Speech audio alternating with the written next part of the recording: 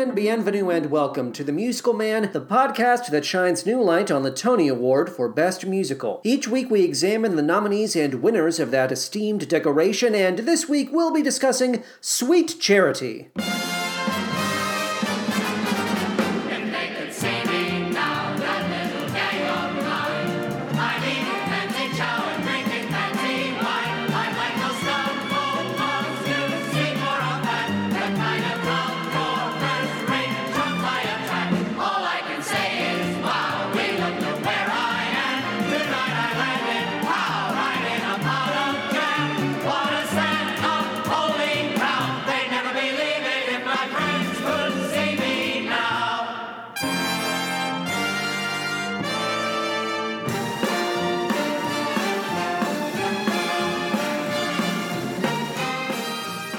But first, how are we doing? I hope this episode of The Musical Man finds you well. I have a couple of quick notes here in the opening segment, and then we are going to dive right into the show facts. For Sweet Charity, hello Patty, hello Benny. I'm waving at you, and you're waving back at me. Oh, wonderful. A trio of wavers is what we be. Yar har har. Yo ho ho. Didn't I say I had stuff to get to?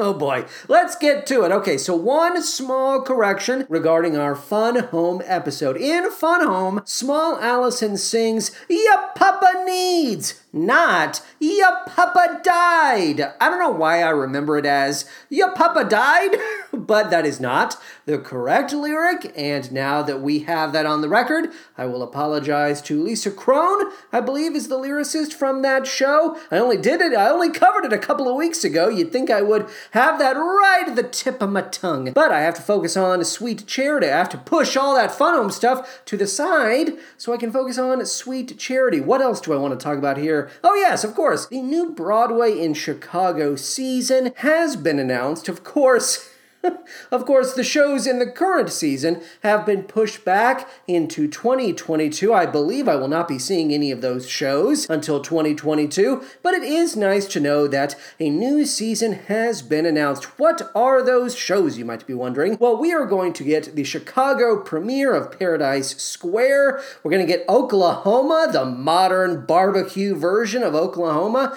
We're getting Hairspray.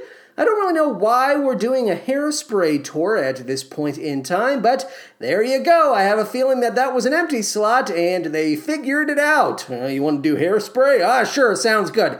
Hadestown, To Kill a Mockingbird. I'm sorry, Aaron Sorkin's To Kill a Mockingbird, ooh la la. And finally, Ain't Too Proud, The Life and Times of the Temptations. I'm not especially excited by this season, but I have absolutely put down a deposit to reserve my seats. I want to keep watching musicals in Chicago, and so I have hitched my ride, my body to the back of this truck, and it's going to be dragging me for a long time.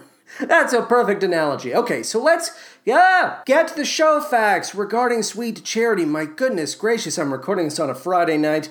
I hope I don't get too tired, Patty and Benny. Oh no. I hope I don't turn into a cranky baby. In all honesty, thank you for listening. Thank you, Patty and Benny, for always being right by my side. I cannot believe that we are recording this on a Friday night. You two are so generous with your time. I really don't. I don't know if I would do the same in your position, but I don't know how that speaks to my character. It doesn't seem to be good. Okay, so let's talk about Sweet Charity. Let's get those show facts. Show me the show facts. Let's do it. Sweet Charity was a 1966 nominee for the Tony Award for Best Musical. It opened on January 29th, 1966 at the Palace Theater and ran for 608 performances. The book, which was written by Neil Simon, is based on the 1957 motion picture Le Notti di Cabiria, Nights of Cabiria, which was written and directed by Federico Fellini. The music of Sweet Charity was written by Cy Coleman, the lyrics were written by Dorothy Fields, and the director, actually we have a conceived and directed by credit here, and that goes to Mr. Bob Fosse. Hello, Bobby Booby.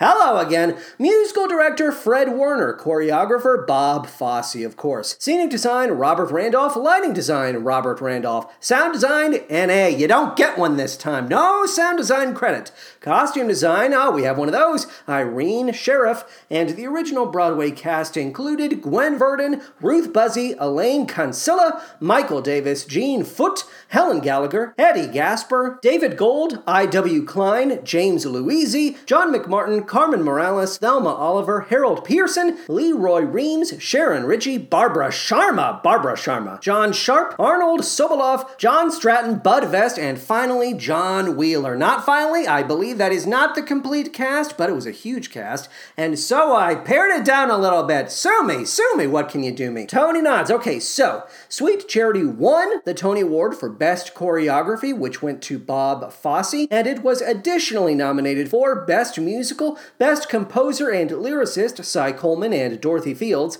Best Actress in a Musical, Gwen Verdon, Best Featured Actor in a Musical, John McMartin, Best Featured Actress in a Musical, Helen Gallagher, Best Scenic Design, Robert Randolph, Best Costume Design, Irene Sheriff, and finally Best Direction of a Musical, Bob Fosse. So, 9 nominations in total, but only 1 award at the end of the evening. I say, but hey, 1 is better than 0. Okay, let's talk about the plot. Our heroine, Charity Hope Valentine, is a dancer for hire, a taxi dancer, if you will, at the Fandango Ballroom in New York City.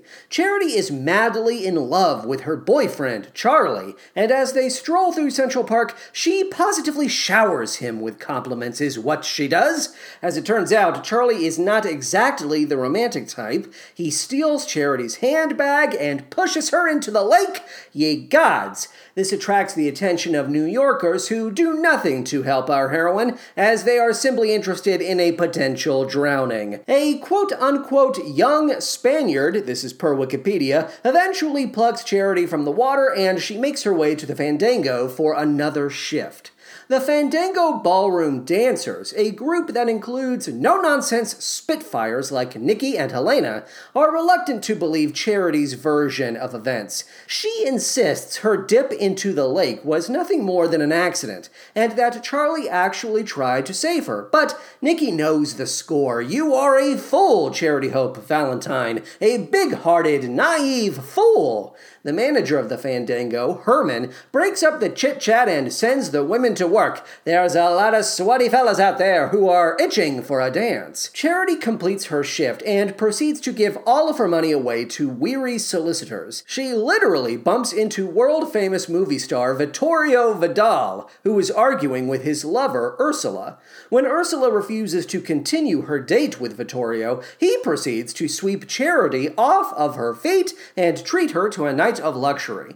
They eventually make their way to his apartment, where Charity marvels at her good fortune. It does not last. A tearful Ursula appears at the door, which inspires Vittorio to stuff Charity into a closet. Ye gods! Vittorio and Ursula make love into the wee hours of the morning, at which time Charity is thrown out with the garbage. The Fandango dancers tease our heroine once more. Only Charity Hope Valentine could hook up with a movie star and walk away empty-handed. Nikki, Helena, and Charity imagine what their lives could be like if they left the ballroom for good. Herman quickly puts these fanciful ideas to bed. Sometime later, Charity is visiting the 92nd Street Y when she finds herself stuck in an elevator with Oscar Lindquist, a cute but unassuming accountant.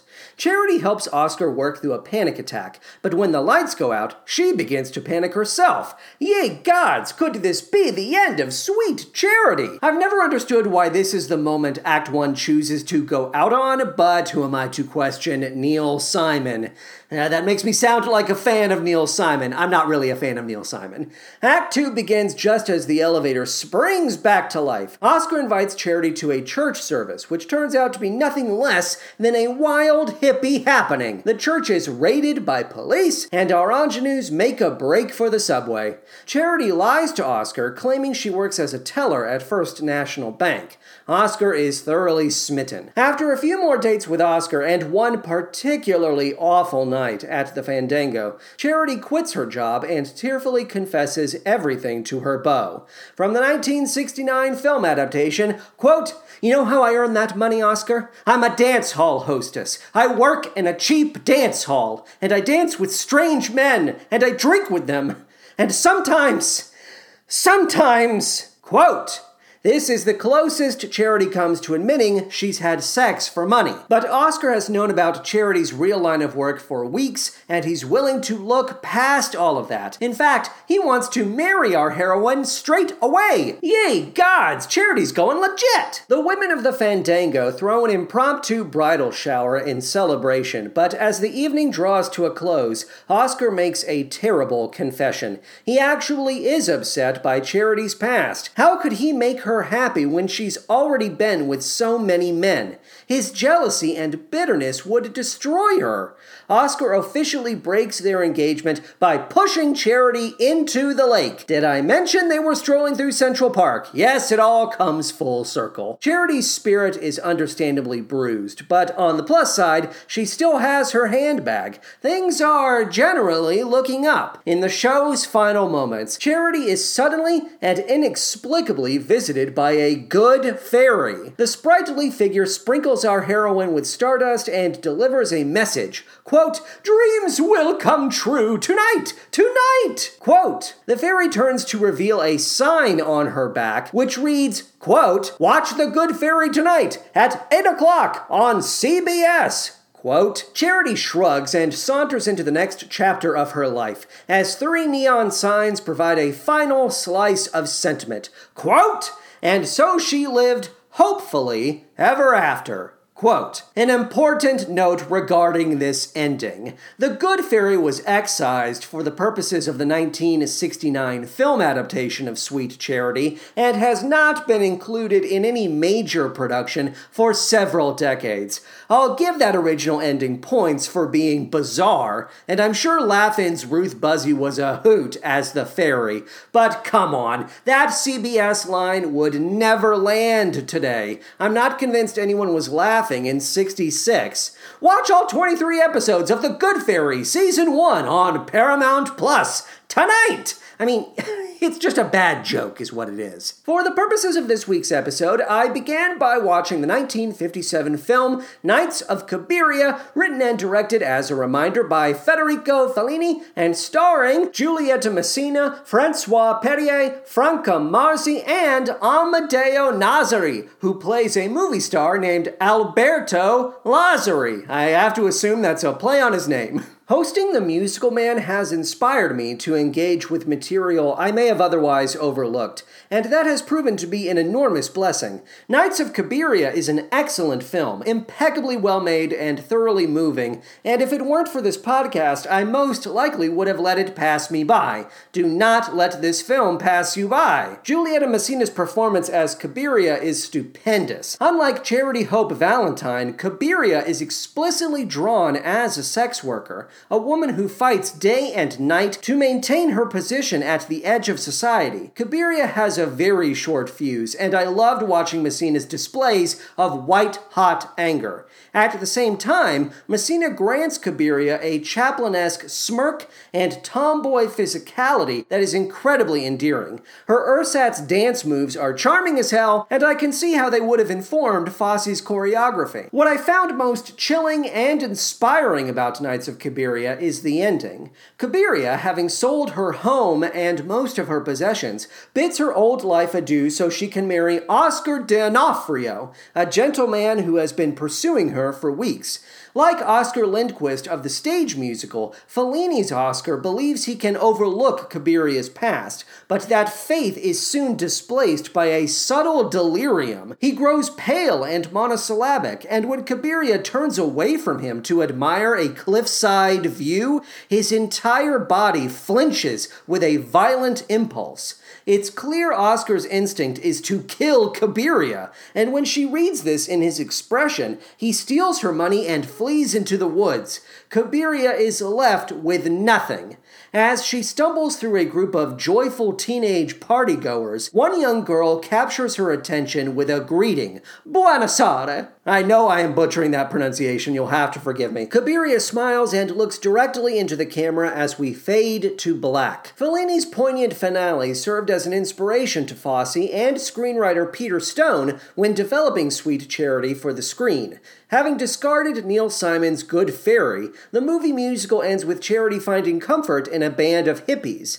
Fosse assumed Universal Studios would reject this sequence and demand a conventionally happy ending, which led him to film a scene in which Oscar and Charity reunite at the last minute. Thankfully, both Fosse and Universal hated this option, and the hippie ending has since been adapted by several revivals of the stage musical. But what else did I get into? What else did I do? Well, I listened to the 1966 original Broadway cast album of Sweet Charity, as well as the 1967 original London cast album. I then watched the 1969 film adaptation written by Peter Stone and directed by Bob Fosse. As a reminder, the film stars Shirley MacLaine, John McMartin, our old friends Ricardo Montalban, Sammy Davis Jr., Cheetah Rivera, as well as Paula Kelly, Barbara Bouchette, and Stubby K of Guys and Dolls fame. Who doesn't love Stubby K? Come on, his name is Stubby K. Several critics attacked the film, saying it was too indulgent and far too long. I agree with those critics. There's no denying the movie is well made.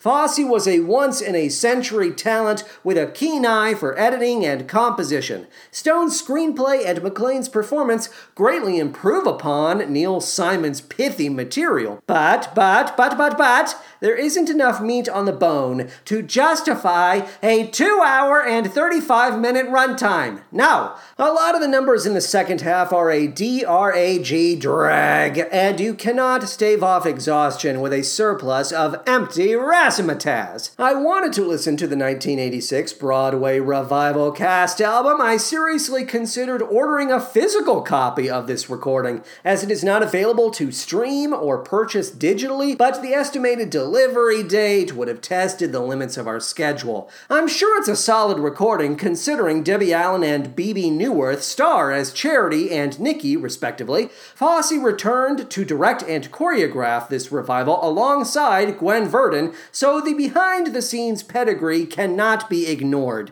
Remind us, Jonathan, have you seen the 2019 FX miniseries Fosse Verdon? You call yourself the musical man. Have you seen Fosse Verdon? I have. Very entertaining. Bit of a cad, that Fosse. That's the big takeaway for me. Bit of a cad. I then listened to the 2005 Broadway revival cast album. This revival nearly closed on the road to Broadway when its star, Christina Applegate, broke her foot in Chicago. The understudy, Charlotte d'Amboise.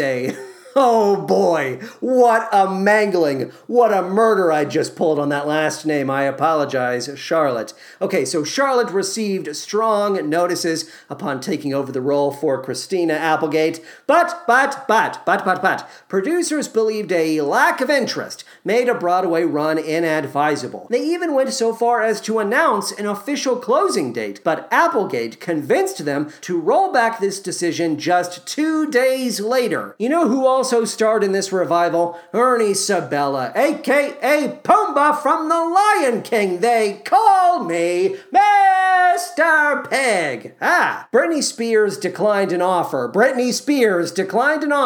To step in for Applegate when the Married with Children star ran out her contract. Hashtag free Britney. I don't say that sarcastically. When the revival eventually went on tour, Charity was played by none other than Molly Ringwald herself and Paige Davis.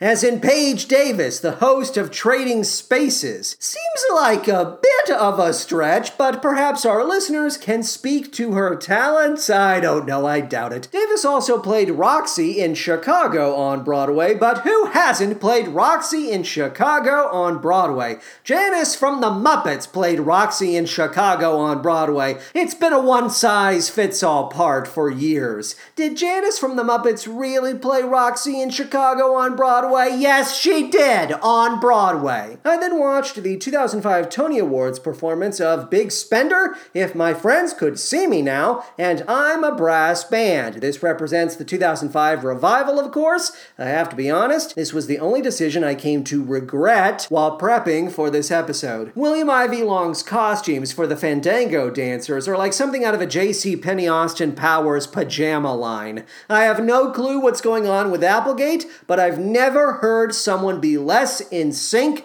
with their orchestra. Tempo, Christina, tempo! The tepid response from the crowd is both devastating and totally understandable. Did I consider dropping in audio from this performance? Yes, but that would be unnecessarily mean-spirited, and I'd like to think we are not about that here on The Musical Man. Applegate just revealed her MS diagnosis this past week. There is no need for anyone, me especially, to be going after her right now. But you just did, didn't you? I mean, more than necessary. More than necessary would be unnecessary, is what I'm saying. And then finally, my God, finally I watched two clips from The Ed Sullivan Show. One is from 1966, the other is from 1967, and they both feature Gwen Verdon. In the 1966 clip, she's singing I'm a Brass Band, and in the 1967 clip, she is singing If My Friends Could See Me Now. I simply had to get the taste of that 2005 revival performance out of my mouth, and this did the trick. For future reference, the film adaptation of Sweet Charity cut the following songs from Cy Coleman and Dorothy Fields' score: Charity's Soliloquy, Too Many Tomorrows, and Baby Dream Your Dream. God only knows how Fosse could manage to cut 3 numbers and still turn in a movie that's over 2.5 hours long. The movie also replaces You Should See Yourself with My Personal Property, and I'm the Bravest Individual with It's a Nice Face. I will, of course, explore how I feel when it comes to a few of these changes, but I wanted to lay some groundwork before we began to sort through everything. That having been said, let the sorting begin! We'll start with a sample from the 1967 London Overture, which somehow manages to outclass the original Broadway recording in terms of sheer buzz, fizz, vim, and voive.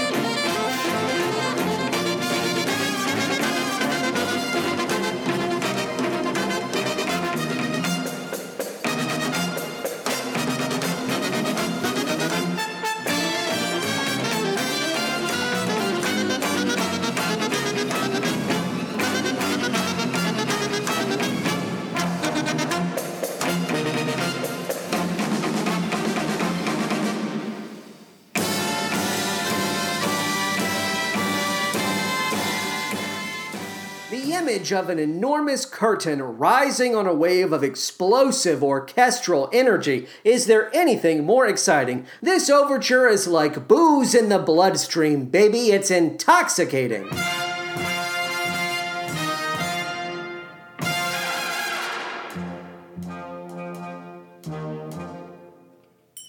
The minute you walked in the joint, I could see you were a man of distinction, a real big spender. Good looking, so refined. Say, wouldn't you like to know what's going on in my mind? So let me get right to the point. I don't pop my cork for every guy I see. Hey, big spender!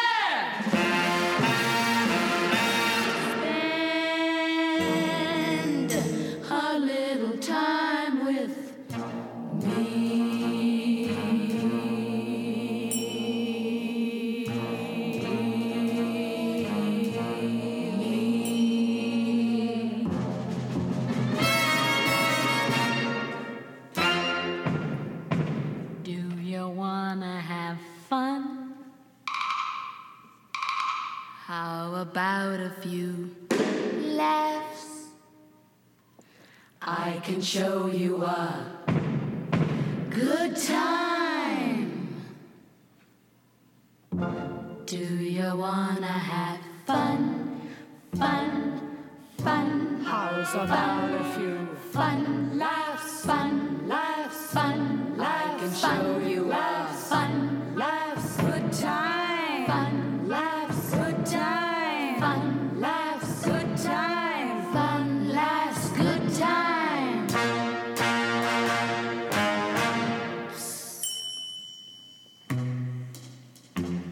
What do you say to a Hey, how's about Laugh, I could give you some. Are you ready for some? fun, How would you like a? Let me show you a. good time. Hey, big spender. Hey, big spender. The women of the Fandango Ballroom have a long night ahead of them. They need to conserve their energy for the dance floor. In other words, they are not giving away anything for free. You want it? Pay for it, palsy! And while you're over there stacking your slimy little pennies, these gals are gonna remain cool, calm, and still as statues, because stillness is the key to their allure. Oh, sure, they might raise an eyebrow or two. They may very well waggle a finger in your direction, but it's all part of the tease. Big Spender is a teaser, a preview of coming attractions, and Bob Fosse understood that. Say, wouldn't you like to know what's going on in my mind? I mean, those words say it all. When it comes to the 2005 revival of Sweet Charity, director Walter Bobby and choreographer Wayne Cilento either had no regard or clue as to what made this song work in the first place. Their take on the material is about as subtle as a second-rate Shakespearean actor grabbing his crotch to drive home a bawdy joke. These women are giving away everything, and it robs the number of any tension. Whatever happened to life's little mysteries? Consider the line, so let me get right to the point. I don't pop my cork for every guy I see.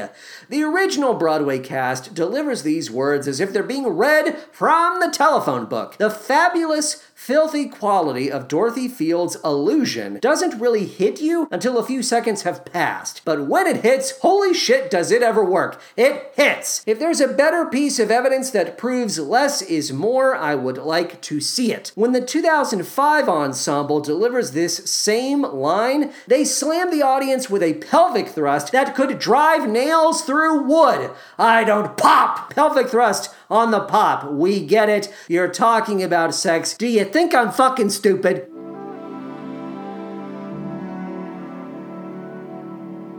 Can I remember how this song and dance began? Yes, I can. Damn right I can. It began, well, anyway, you see, there was this man who stopped and asked me if I knew which way was Lexington Avenue. He said, I'm going to Bloomingdale's. I said, I'm going to Bloomingdale's. So we hoofed it over to Bloomingdale's. He wanted to buy some jockey shorts. Then he said, Miss, would you like a cup of tea? Or maybe some 7-Up? I left the tip, picked up the tab for the jockey shorts and the taxi cab. He dropped me off and I burned. Boy, let that be a lesson to you. Lower the boom, girl, lower the boom. But what can you do when he knocks on your door? 'Cause they locked him out of his furnished room. So he moves in. I took a hell of a lot of notes regarding Charity's soliloquy, but here's what it comes down to, if I'm being blunt. We do not need this song. It was left out of the movie, it does not appear on the 1967 London recording, and I never mourned its absence. Why? Well, for one thing, it's way too early for our heroine to deliver a soliloquy. Remember how Bernadette Peters delivered an 11 o'clock number 10 minutes into Act 1 of The Goodbye Girl? My built-in female radar, only zeros in on zero. never made sense to me, and I'm getting the same effect here. I'm confused is what I am. Haven't we already moved past Charlie? Do we not already understand Charity's heart is a doormat for crummy men? We should be moving forward, and Soliloquy is slowing us down. And here's the thing. Removing Charity's Soliloquy from the lineup does not rob our heroine of any crucial development. The song Where Am I Going is doing the same job as Soliloquy, and it's doing that job better. If you want to showcase Charity at her lowest, wait until Act 2, when an emotional breakdown will actually mean something. I understand this week's subject was meant to be a vehicle for Gwen Verdon, but Charity's Soliloquy is long, unfunny, and a poor substitute for Adelaide's lament. I said it, the great Oz has spoken.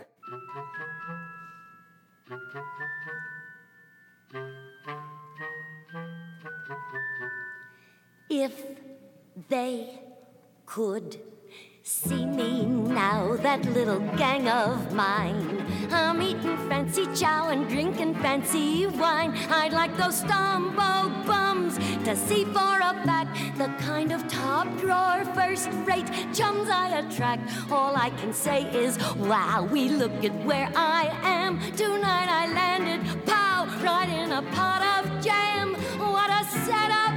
Holy cow, they'd never believe it if my friends could see me now.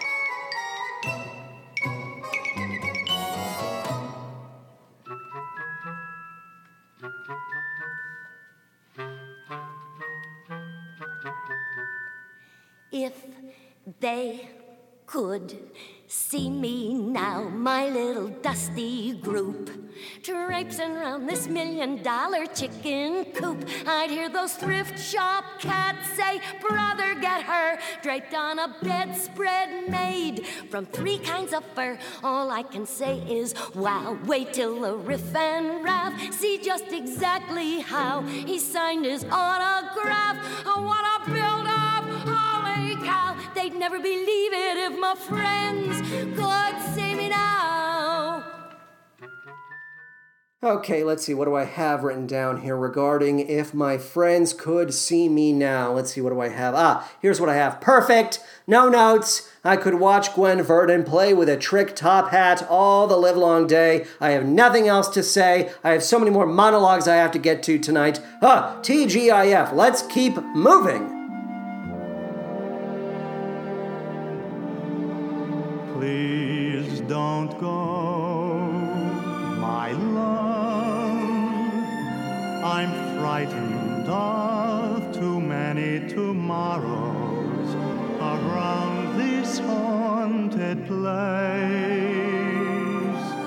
If I set you free, what's left for me? Too many tomorrows I simply cannot face.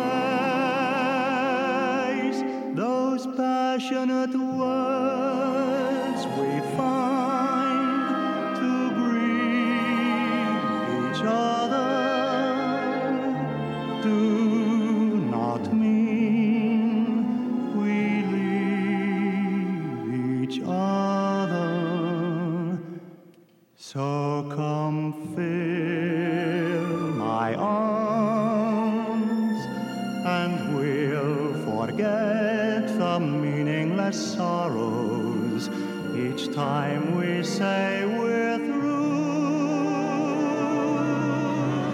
Darling, can't you see there can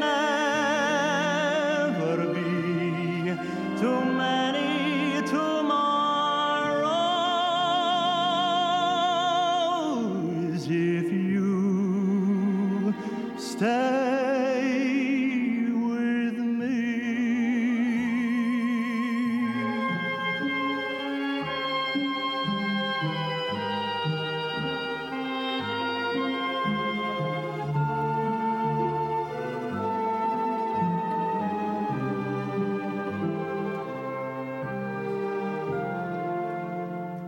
So come fill my arms,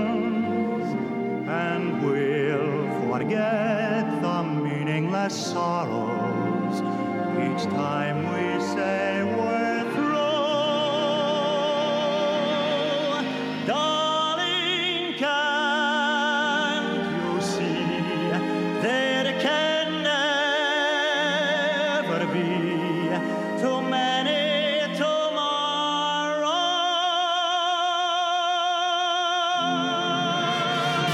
If you'll stay with me.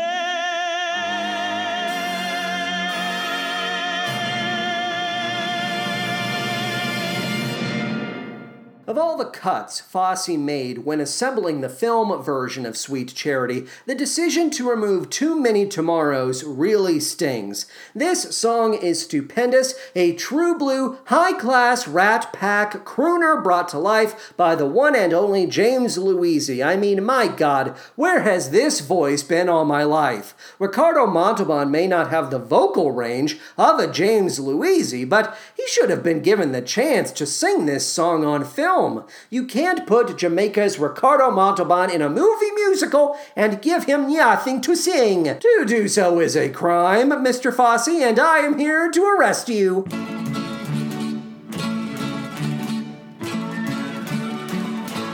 There's gotta be something better than this. There's gotta be something better to do. And when I find me something better to do, I'm gonna get up, I'm gonna get out, I'm gonna get up and do it. There's gotta be some respectable trade. There's gotta be something easy to learn. And if I find me something I halfway can learn, I'm gonna get up, I'm gonna get out, I'm gonna get up and learn it. All these jokers, how I hate them, with their groping, grabbing, clutching, clinching, strangling, handling, fumbling, pinching. Boy, there's gotta be some life cleaner than this. There's gotta be some more reason to live. And when I find me some kind of life I can live, I'm gonna get up, I'm gonna get out, I'm gonna get up and live it. Right. I got it. I got it. I'm gonna be a receptionist in one of those glass office buildings. Lever Brothers. No. Seagram's. 9 to 5. I'm gonna have my very own typewriter on the wood, and water coolers, and office parties, and coffee breaks.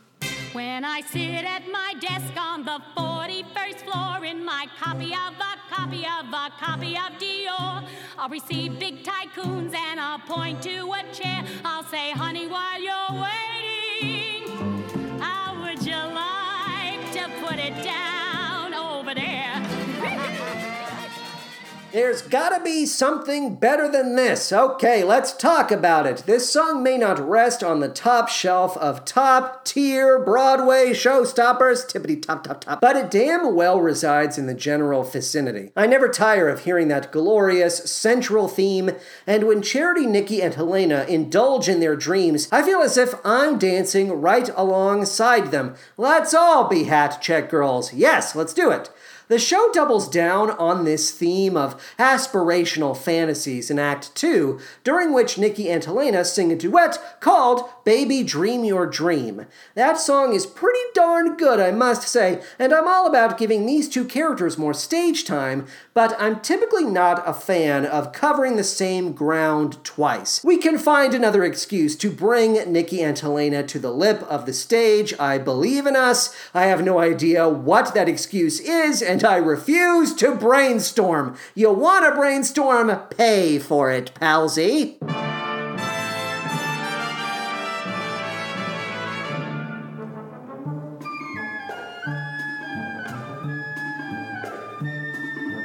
Daddy started out in San Francisco, tooting on his trumpet loud and mean. Suddenly a voice said, "Go forth, Daddy, spread the picture on a wider screen." And the voice said, "Daddy, there's a million pigeons waiting to be hooked on new religions. Hit the road, Daddy, leave your common law wife. Spread the religion of the rhythm of life. And the rhythm of life is a powerful beat. Puts a tingle in your fingers and a tingle in your feet.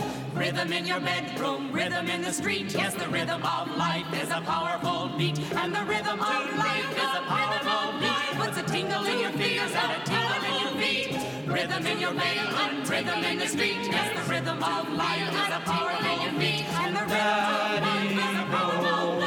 Puts a tingle in your fingers and a tingle in your feet. Rhythm in your bedroom, rhythm in the street. Yes, the rhythm of life is a powerful beat. Daddy spread the gospel in Milwaukee. Took his walkie-talkie to Rocky Ridge. Flew his way to Canton, then to Scranton, till he landed under the Manhattan Bridge. Daddy was a new sensation, got himself a congregation, built up quite an operation down below. With a pipe blowing while the muscatel was flowing, all the cats were going down below. Daddy was a new sensation, got himself a congregation, built up quite an operation down below. With a pipe blowing while the muscatel was flowing, all the cats were going down below. Daddy was a new sensation, Pipe blowing while the muscatel was flowing. All the cats were going down below. Flip your wings and fly to Daddy. Flip your wings and fly to Daddy. Flip your wings and fly to Daddy. Fly, fly, fly to Daddy. Take a dive and swim to Daddy. Take a dive and swim to Daddy. Take a dive and swim to Daddy. Swim, swim, swim to Daddy. Hit the floor and crawl to Daddy. Hit the floor and crawl to Daddy. Hit the floor and crawl to Daddy. Crawl, crawl, crawl to Daddy. The Rhythm of Life lives in the same neighborhood as Damn Yankees, Who's Got the Pain, the Pajama Games, Steam Heat, Turkey Lurkey Time, From Promises, Promises, and Kiss Me Kate's Too Darn Hot. I have referred to these songs as party numbers in the past. If you're a dedicated listener of The Musical Man, you will know this term that I coined. I'm so smart. Okay, so I refer to them as party numbers. Why? Because they inject a shot of wild, senseless energy into their respective shows.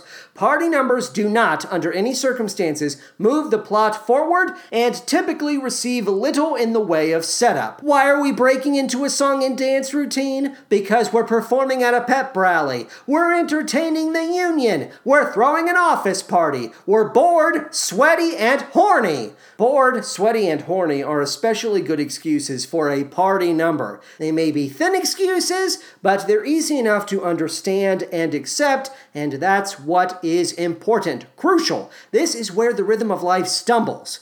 Why would Oscar, a shy, cowardly, conservative man, join a Church of the Month club to explore various religions? Is religion important to him? No. Does religion factor into his decision to leave charity? No. So what am I working with here? Nothing? I don't need every song to make a dent in the plot, but I do need them to be rooted in character. If anyone should be inviting anyone to give religion a go, it's Charity. She blindly pursues that which holds the promise of change. That's kind of her whole deal. Here's my pitch for a revised book. Pay attention, future book writers. Charity already had a plan to visit this church with Nikki and Helena, who told her about it in the first place. She brings Oscar along as a fourth wheel and becomes instantly inspired by the service. This is it. This is what she's been searching for. Faith, community, a guide to better living. But when the cops show up and everyone scatters, our heroine is disappointed to find she hasn't changed at all. No one has. This may not come as a surprise to cynical people like Nikki or Helena, but Charity believed things would be different, better. If you've seen Knights of Cabiria, you'll know I'm pulling most of these ideas from Fellini's church sequence. That is far and away the best part of his film, and those who work on Sweet Charity would be advised to study it carefully. Neil Simon would have benefited from a closer inspection. Oh, if you do plan on utilizing the hippie ending, I would encourage you to invest in a non-hippie aesthetic when designing costumes for the zealots. I'm thinking matching oversized robes and a surplus of medallions, huh? These people should look like they're in a genuine 1960s cult, is what I'm trying to say. One more stray observation for you regarding this number. I'm not sure what it is I'm listening to on the 2005 revival recording, but it sure as heck ain't the Rhythm of Life. Can we hear it? Rhythm of life is a powerful beat. Put the tingle in your fingers, tingle in your feet. Rhythm in your bedroom, rhythm in the street. Yes, the rhythm of life is a powerful beat. To feel the rhythm of life, to feel the powerful beat, to feel the tingle in your fingers, to feel the tingle in your feet. It's a silence with the floor and call to death. That we got the rhythm of life, of life, of life, of life. Rhythm, my children.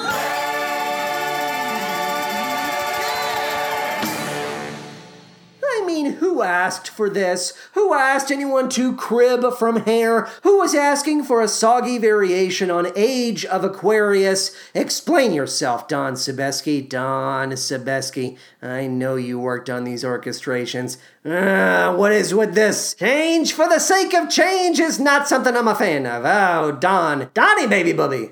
Every night they fight. Once they both exploded, then they both got tight. Tight? Hell, they got loaded. Well, who knows what will sour the cream when you cream your...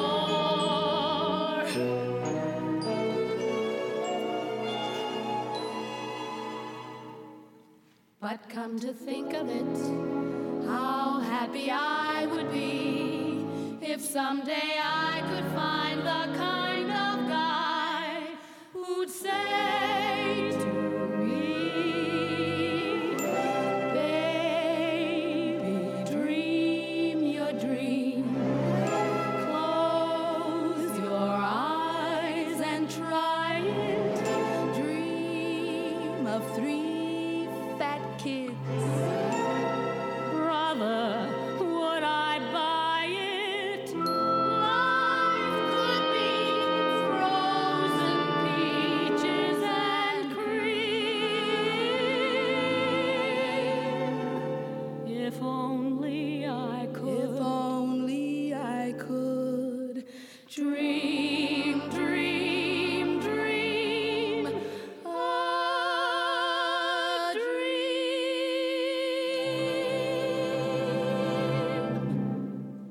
What was I gonna do, not provide a sample of Baby Dream Your Dream?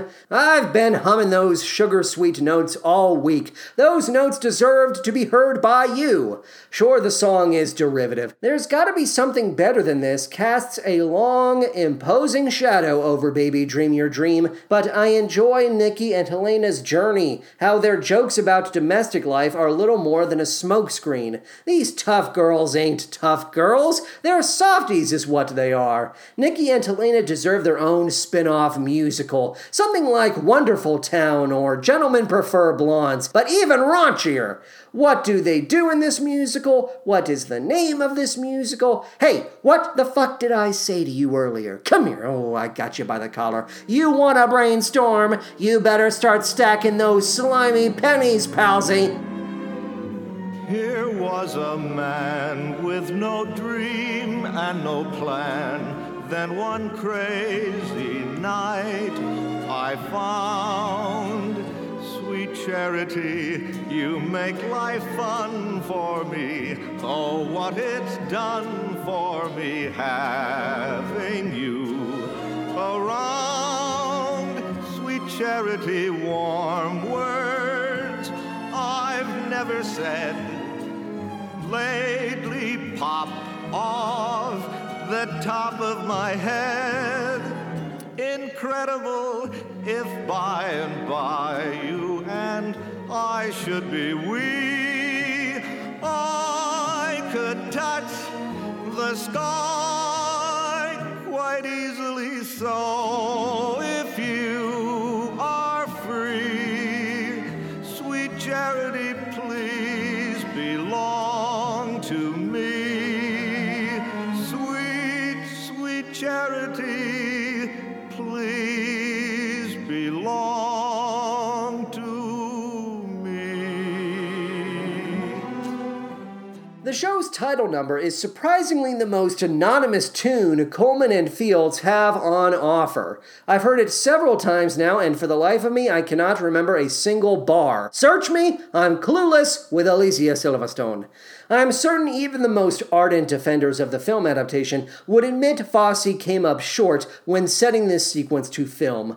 Oscar and Charity are bounding and leaping about a deserted fire station. They're chasing rubber rainbow tires. Oh, and it's all in slow motion, you say. This is the precise moment I begin to resent the length of the film. It happened the first time I watched this movie a million years ago, and it happened again this week. If you're bored with the idea of a traditional love scene, do us a favor and don't stage the scene at all. I'm a brass band, I'm a harpsichord, I'm a clarinet, I'm the Philadelphia Orchestra, I'm the modern jazz quartet, I'm the band from Macy's Big Parade, a wild Count Basie blast, I'm the bells of St. Peter's in Rome, I'm tissue paper on a comb, and all kinds of music is pouring out of me, 'cause somebody loves me at last.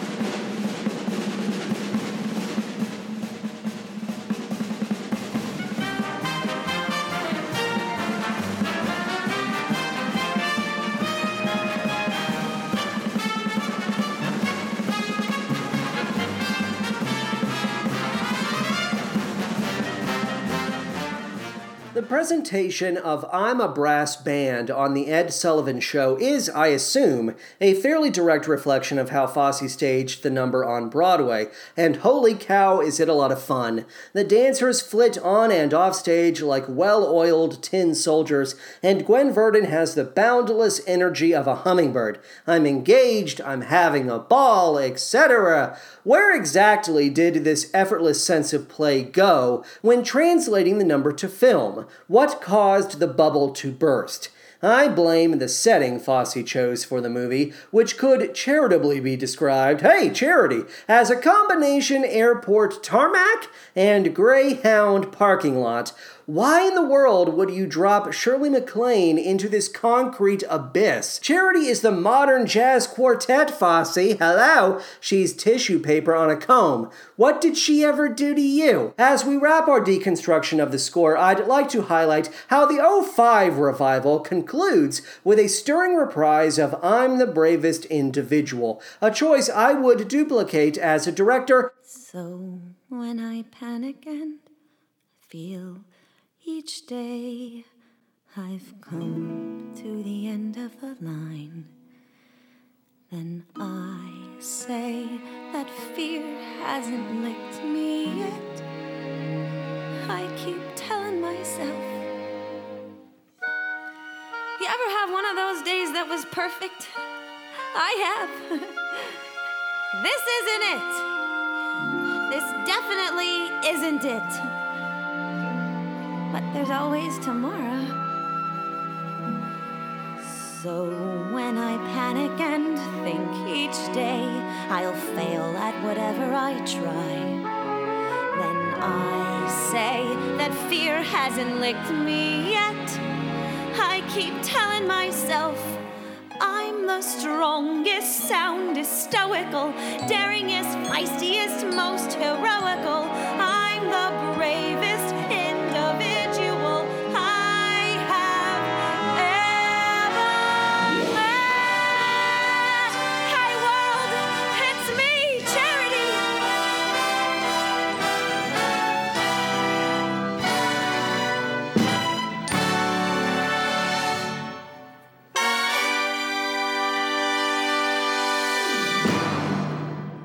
I'm wearing my conical director's cap. I've been wearing it for a while, actually. Now, all of this said, I'm not entirely sure how I would end my dream production of Sweet Charity. Could you get away with invoking both the hippies and this reprise?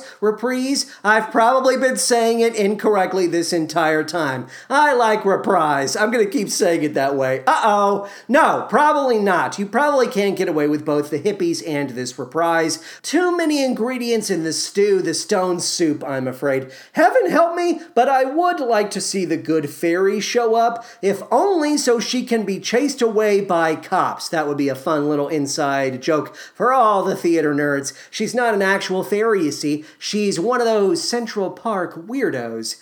Okay, let's be serious. The cleanest and most satisfying ending is the reprise of Bravest Individual. Forget the hippies, forget the good fairy. Let us simply rely on a strong musical moment for Charity as she stands on her own 2 feet. That's all we need. It's comforting to know the 2005 revival wasn't completely devoid of good ideas. Even a broken clock is right twice a day. Yada, yada, yada. Okay, that's all I have to say regarding the Sweet Charity score. We are now going to hear a fine advertisement from our fine sponsor, 5678 Coffee. Take it away, 5678.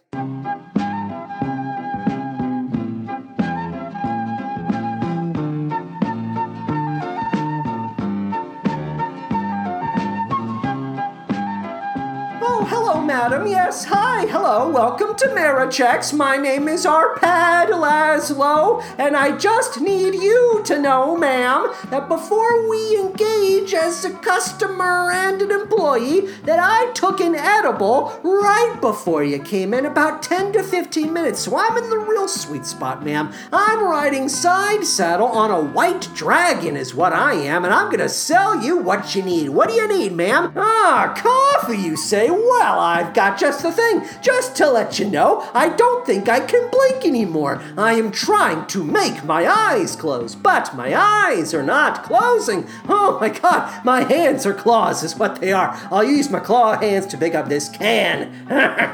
This can of 5678 coffee. This is Mr. Marichek's favorite brand of coffee. I hear him weeping into his coffee cup every morning. If you listen very closely, you can hear him crying, even though he's not in the store. He's at his house. You're not going anywhere. 5678, very good, very tasty. Shut up. What are you? Who are you? Just take it. Just take the coffee. I'm 16 years old. I've never had an edible before, and I'm freaking out. I'm as hard as a diamond. You get out of here. Get out of here. I gotta close up the shop. Get out! Okay, she's gone. And now the only thing that I can hear are Mr. Marichek's tears. Oh boy, that's making me harder? Oh God! Bad trip. I don't like this dragon ride. No more. Oh God. I'll have some coffee. That's what I'll do.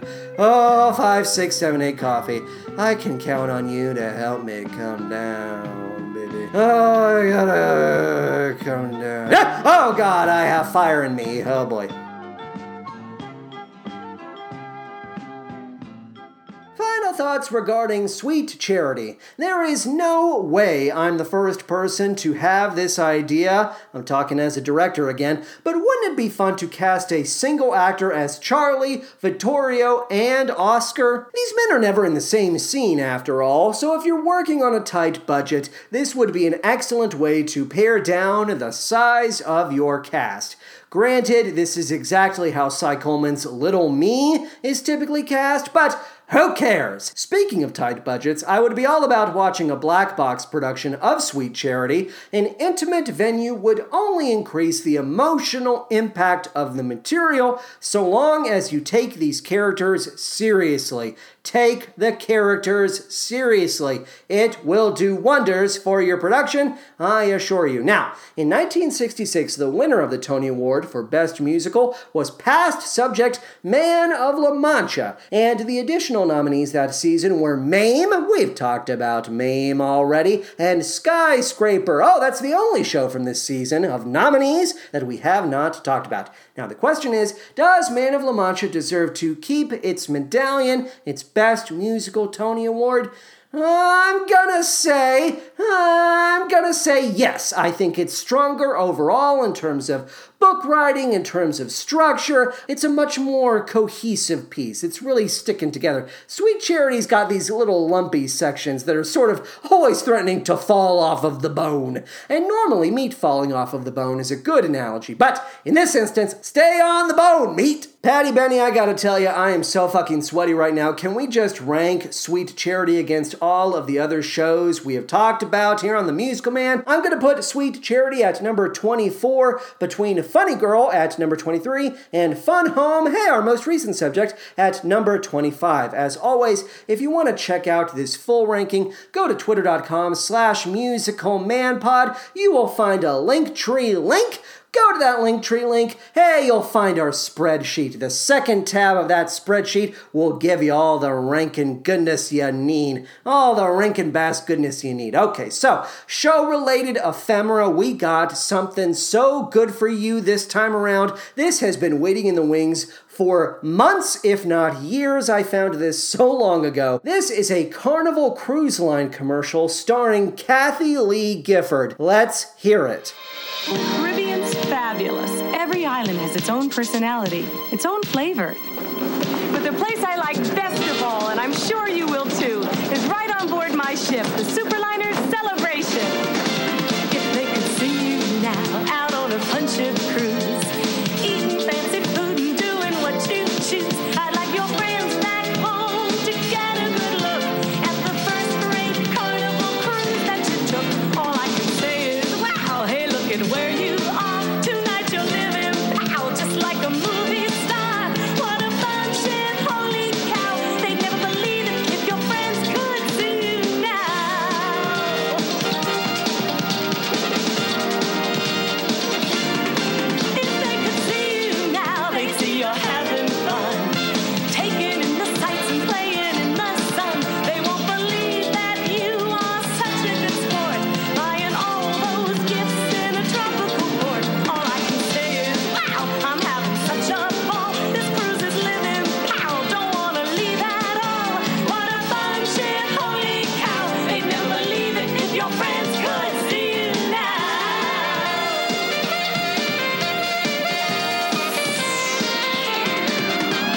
Carnival can take you where the fun is on a 3, 4, or 7-day cruise vacation to the Bahamas, Caribbean, or Mexican Riviera.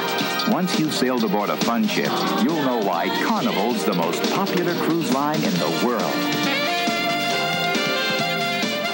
As someone who used to work on a cruise ship, I can say that this ad is ridiculous. It is complete bullshit. Never, never, never let someone convince you that a cruise ship is luxurious. Perhaps that con would have worked in the 90s, but in the year of our Lord, 2021, we need to stop pretending as if cruise ships are luxurious. They're not, okay? I want to showcase some YouTube comments. Here's one for you. Quote, "Notice how the cruise was not fucked up by everybody looking at their phones all the time back then. They didn't even have phones back then. Quote, I'm so smart." Here's another one. Quote, "Say what you want about Kathie Lee Gifford, but she was absolutely stunning and born to wear a bathing suit. Flawless body, and could have any man she wanted in her prime." Quote. All right, okay, a little horny, I don't like it, but let's see what this next comment has to offer. Quote,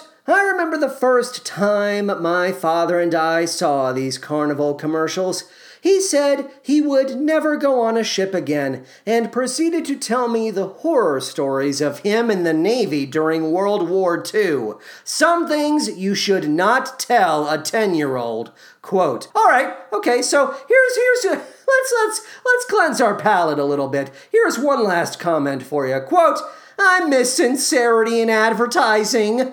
Quote, there is another ad on YouTube for Carnival Cruise Line starring Kathie Lee Gifford, and in that, oh boy, in that commercial, which is very, very long, it's like 9 minutes, I think it's actually not so much a commercial as the onboard video. She sings a song called Think Big, which is so fucking, my God, it is so long, it is just so horrible, I guess is the word that I might apply to this. And the whole point is that, some people when they think about a vacation, they think small. They have small dreams, small, stupid, insipid dreams about going to the seaside for a week. Oh, that's good enough for me. I'm a stupid, average, mediocre, cuck-lip-tart snowflake. Fuck!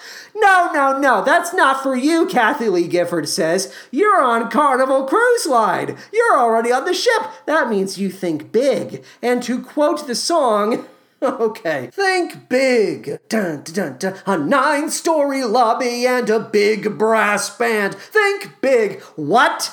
I'm sorry, what? A 9-story lobby? That's supposed to be an indication of fucking class? Oh, what do you imagine when you think of a lobby? 1 story, 2 stories? You piece of shit. I'm a fancy person. 1, 2, 3, 4, 5, 6, 7, 8, 9. Oh boy, depressing is what it is. I'm going out of my mind. All right, to determine which show we discuss next, we'll need to take a ride on the musical carousel, otherwise known as the random number generator I named after that classic Rodgers and Hammerstein show, Tom Shit and Baconface, the original American Odd Couple. Everyone ready? Then away we go.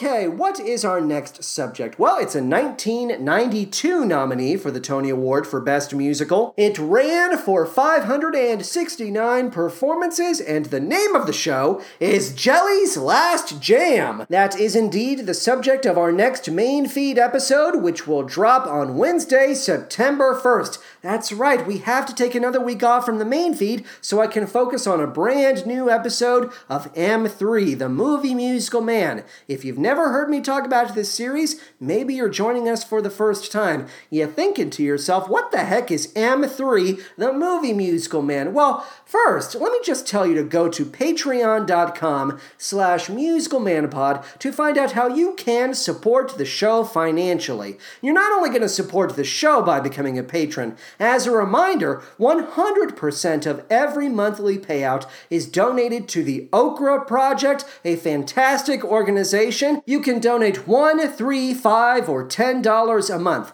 If you donate $1 a month, you get Monday early access to all of our main feed episodes. Everyone else will be waiting until Wednesday, but you'll have those fine main feed episodes on Monday, 2 days early. That's what will be the case. That's what will be the case. I am sweating. My ass is sweaty. Oh no. You'll also get a verbal shout out each and every week. So thank you for donating at least $1 a month. Jason, Jack, Vitor, Sydney, Katie, Elena, Anton, Ross, HJG, Jared, Eli, David, Dave, Christopher, Neil, Brian, Robin, Liz, Carrie, Maddie, Jonathan, Marcus, Rob, Shauna, Shiante, Roberto, Jordan, Ashley, Chris JC, Jenna, Aaron, Lily, Haley, Brandon, Brad, Matt, Zach, and Marisol. Thank you very much again. But we're not done. We're still in the $1 a month tier. You also get 13 bonus episodes regarding the 73rd Annual Tony Awards, the trailer for the film Cats, ABC's The Little Mermaid Live, a review of the film Cats, a review of the stage musical Emma, Take Me to the World, a Sondheim 90th birthday celebration,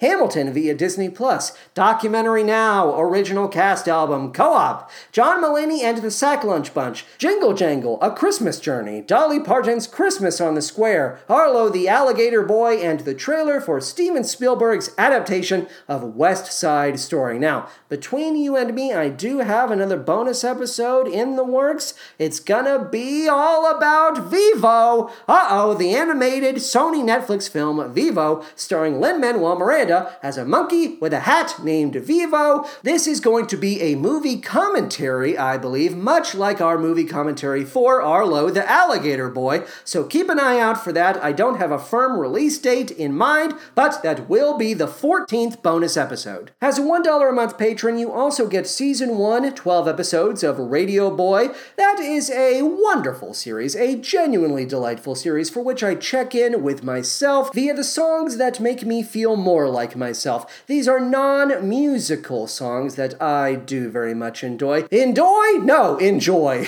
Oh boy, doy. No. So Radio Boy is it's sort of like an audio diary is what it is. Oh, but here we go. M3, the movie musical man. You were asking about that. Yes, in the $1 a month tier, you get access to all 9 episodes, I believe we have at this point, of M3, the movie musical man, for which we talk about trios of movie musicals that are tied by a common theme.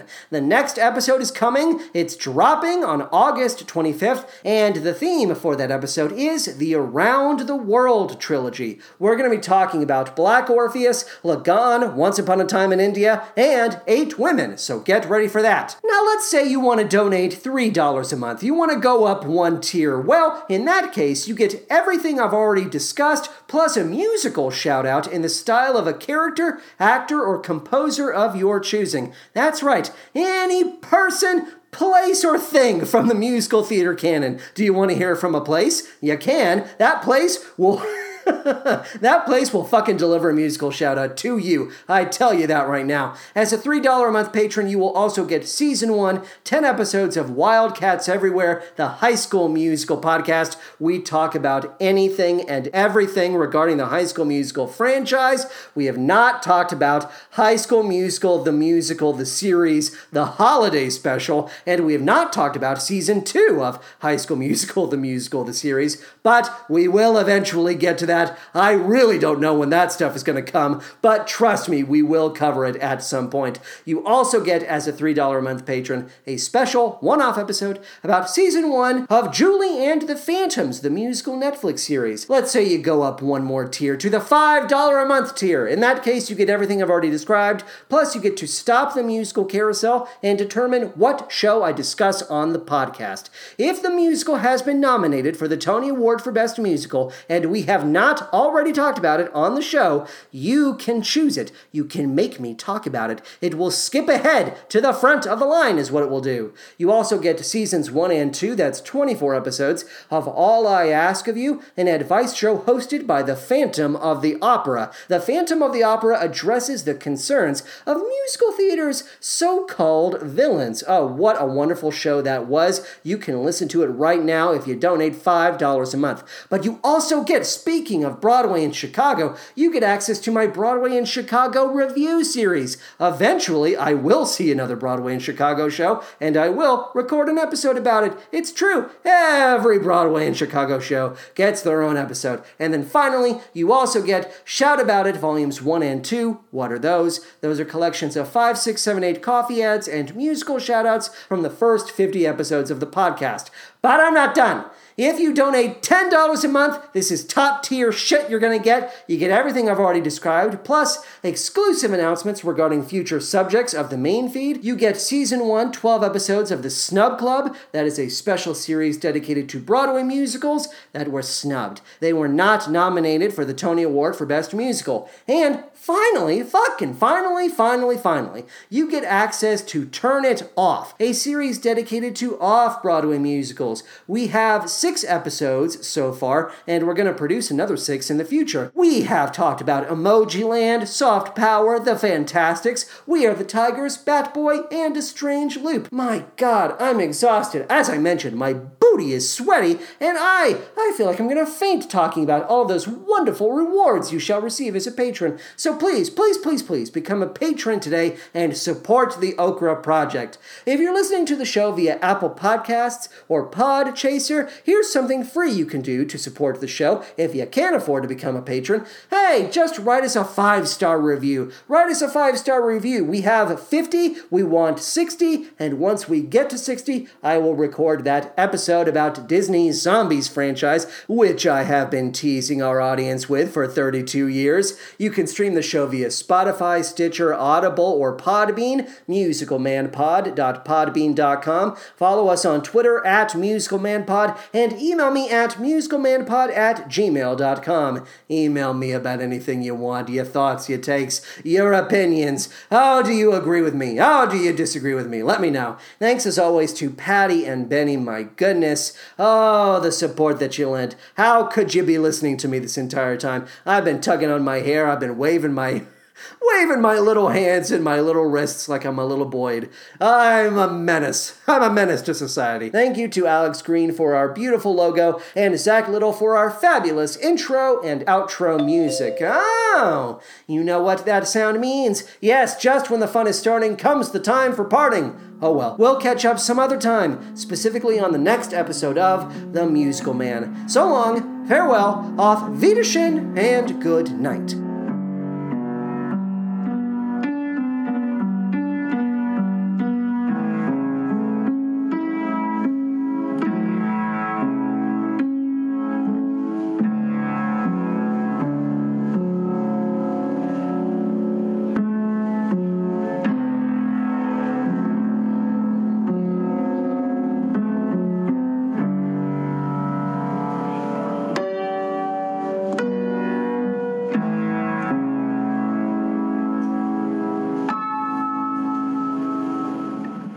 As she stumbles through a group of joyful teenage partygoers, one young girl captures her attention with a greeting. Buonasera. Buonasera. Buonasera. Buonasera. Buonasera. I know I am butchering that pronunciation. You'll have to forgive me. So now, sit back, relax, and enjoy this video tour of the Carnival Destiny, the largest and most spectacular ship in the world. To people with small expectations, simple vacations will do. A week by the seashore, they're certain will restore the strength they